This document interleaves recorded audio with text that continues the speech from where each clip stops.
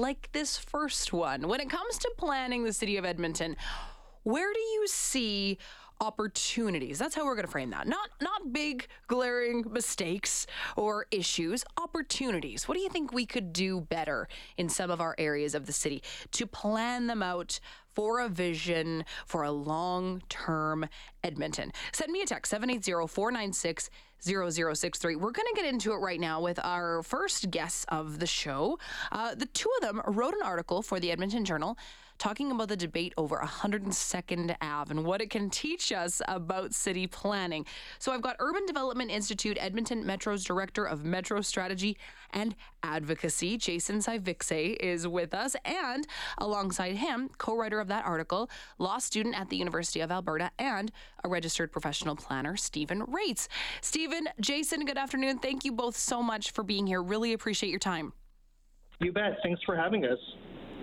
So we're going to kind of go question for question here, but if there is something that you want to jump in on, please, by all means. It's a little bit difficult to facilitate two guests on the phone. So maybe, Jason, you're first on my list, so I'll go to you first. Can we just provide a little bit of context here? Can you help frame this exact area that we're talking about when we're talking about 102nd Ave in the city?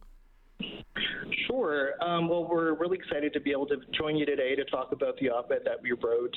Really, we wrote the article to model positive civic discourse and demonstrate how we can have a shared vision. And this was a really interesting discussion. We use the word messy in our article because city building and planning the city is messy. There's a lot of emotions involved, passion, research, and evidence. And this was a particular five-stretch block within Edmonton where the prior plan was to take 4 car lanes and then transform them into different paths for different modes of transportation. So an LRT line, a lane for a car, a bicycle lane, a pedestrian lane, and then the existing pedestrian sidewalk. So there was a lot of discussion and conversation around potentially removing that 1 car lane and turning that into a pilot for pedestrians to walk on. What we saw was that there was a lot of heated conversations, a lot of different perspectives on the point. Both me and Stephen were on opposite sides of the debate, and we wrote this op-ed to show that, well, we might have different positions and points of view. Really, we can come together to move forward. So if we were to acknowledge each other's assumptions, like for Stephen and his group, the Paths for People, one of their big assumptions was that by shutting down the 1 car lane and allowing for pedestrians to walk along it, it would actually create a backbone to connect different spaces downtown and to create a car-free space something that we don't currently have today. Now, when it comes to this conversation about this area in Edmonton, it's been shut down to turn it into exactly what it is that you're describing. But there are other discussions about other areas in Edmonton that are still happening and are quite passionate, I suppose. We're talking about the White Ave redesign that's been put forward to Edmontonians. They've been able to vote in an online survey about that idea, and it's sort of similar to what you're describing. It's sort of eliminating a little bit of availability for a vehicle to drive on the stretch of street, and then increase public transit. Basically, make it more of a pedestrian area. Stephen, I'm curious, when we're having these conversations about these new ideas, how do you think that this fits in with Edmonton now and with the Edmonton that we're trying to build? Yeah, I think it's really important to acknowledge that, there's a lot of really great parts of Edmonton as is, but there's also pieces of Edmonton that we can really improve upon. And I think one really kind of telling experience that many Edmontonians will have is they've traveled to another city and they've had a really great urban experience. They've walked along a main street where there's tons of space to party, to go to a patio, to just enjoy. And we don't have a lot of those kinds of spaces in Edmonton. We have all the kind of roots for it in the businesses, the local economy, the festivals. We have those things set out, but the actual public realm, the street space, sometimes works against it. And so White Ave, huge opportunities there, huge opportunities to turn a space that gets quite noisy, is quite overwhelmed with traffic at times, and turn more of that into people-oriented space. And the White Ave conversation is easier to have because we're higher up the pipeline, we're not as close to like actually implementing it, we're setting out everything more strategically in advance. But these conversations, I mean, they get really heated because ultimately it comes down to not only planning and looking at the infrastructure that exists or could exist in these areas, but also about our habits as people and really ultimately changing them. Are we ready to do that here in Edmonton? Jason, let's go to you first.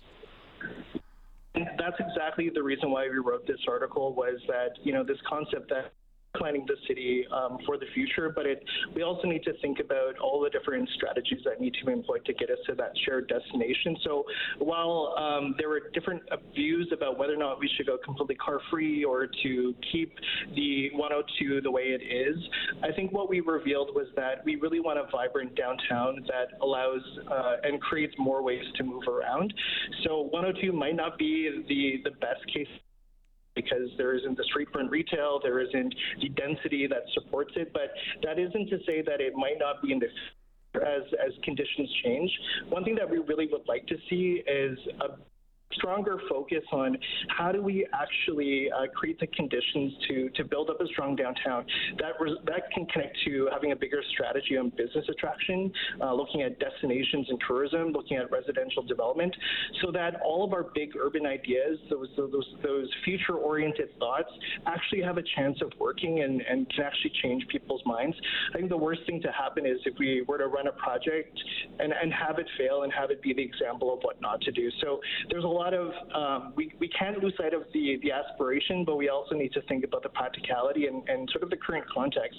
We're not going to change Edmonton overnight, and there's going to be a lot of mini steps that get us there. But I think what we realized through writing this article together and acknowledging that we sometimes agree, sometimes disagree, sometimes agree to disagree, that we have the end in mind, but all of the different approaches that can get us there, those are the things that we need to compromise and negotiate, and that's going to be an exercise in patience.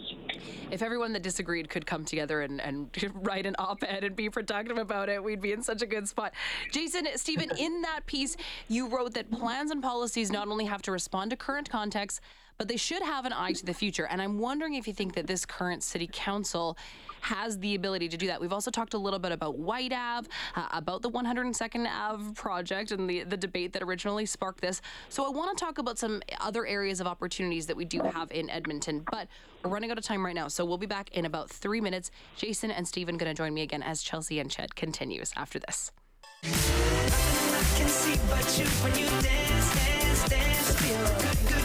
This is Chelsea on Ched. 630 Ched, Edmonton's news. Today's talk.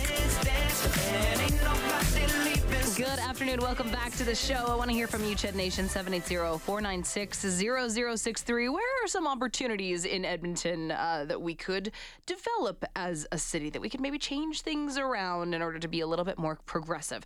We're talking about what the 102nd Ave debate, we'll call it that, can teach us about city building with Jason Syvixay and Stephen Raitz. Jason, I feel like I might have just butchered your name from the first time that I said it. I'm so sorry. It's all good. Thank you both for sticking around.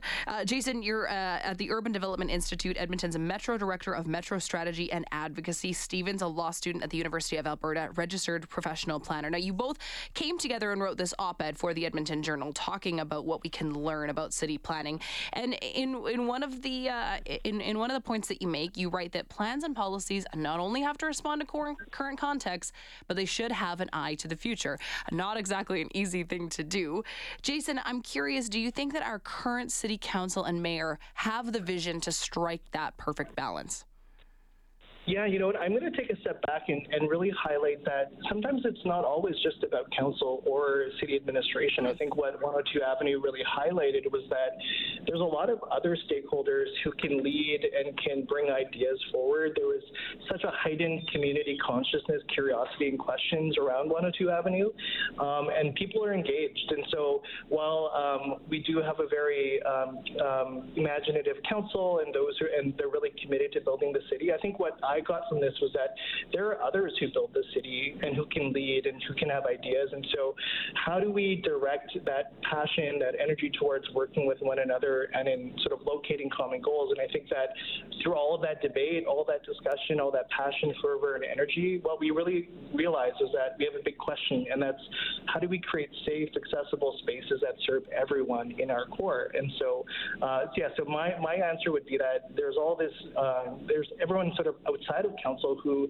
are willing and able and ready to be part of the solution. And so we're really excited about that prospect.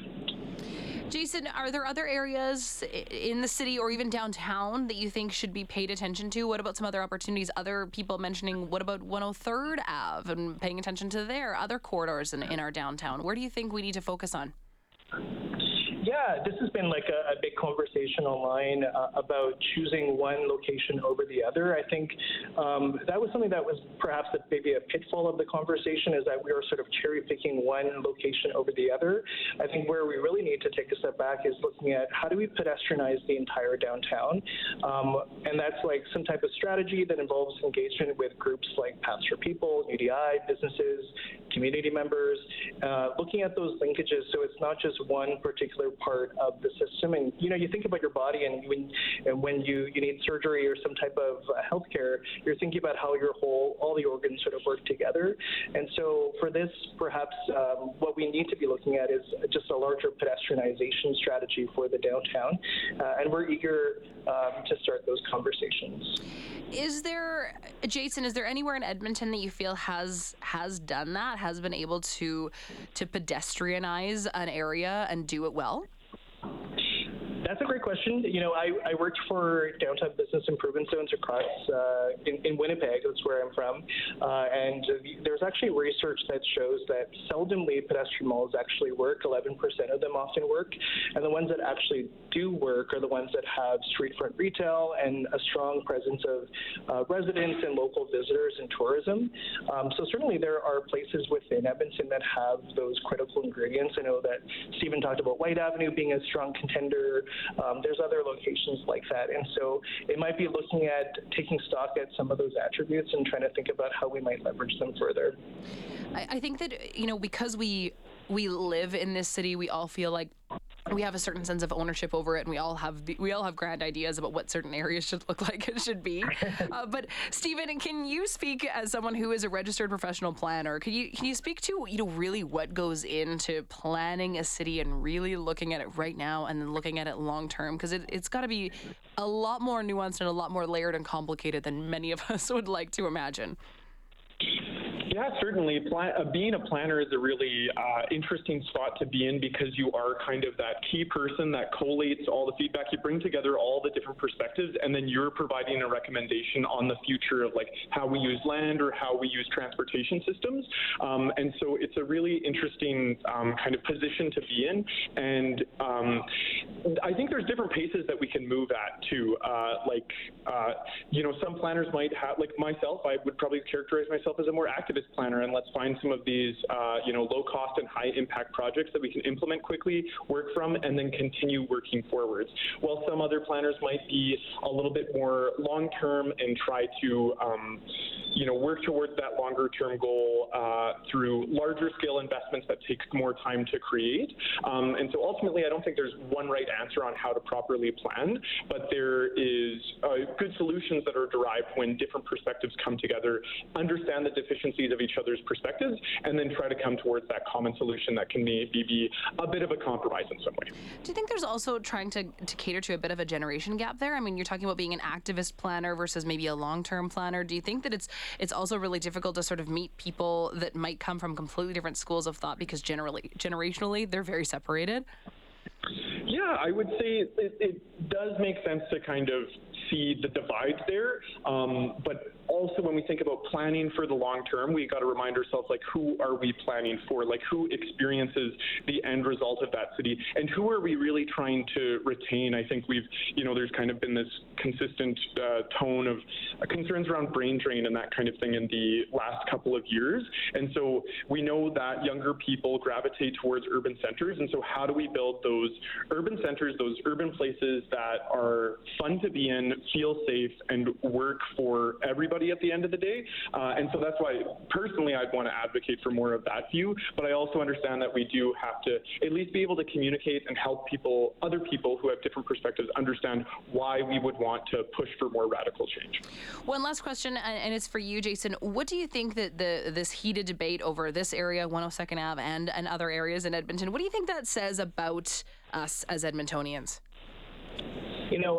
I can speak from my own lived experience. I'm from Winnipeg, Manitoba, where, urban issues aren't actually talked about. It's often left to council or to the developers or those who are applying.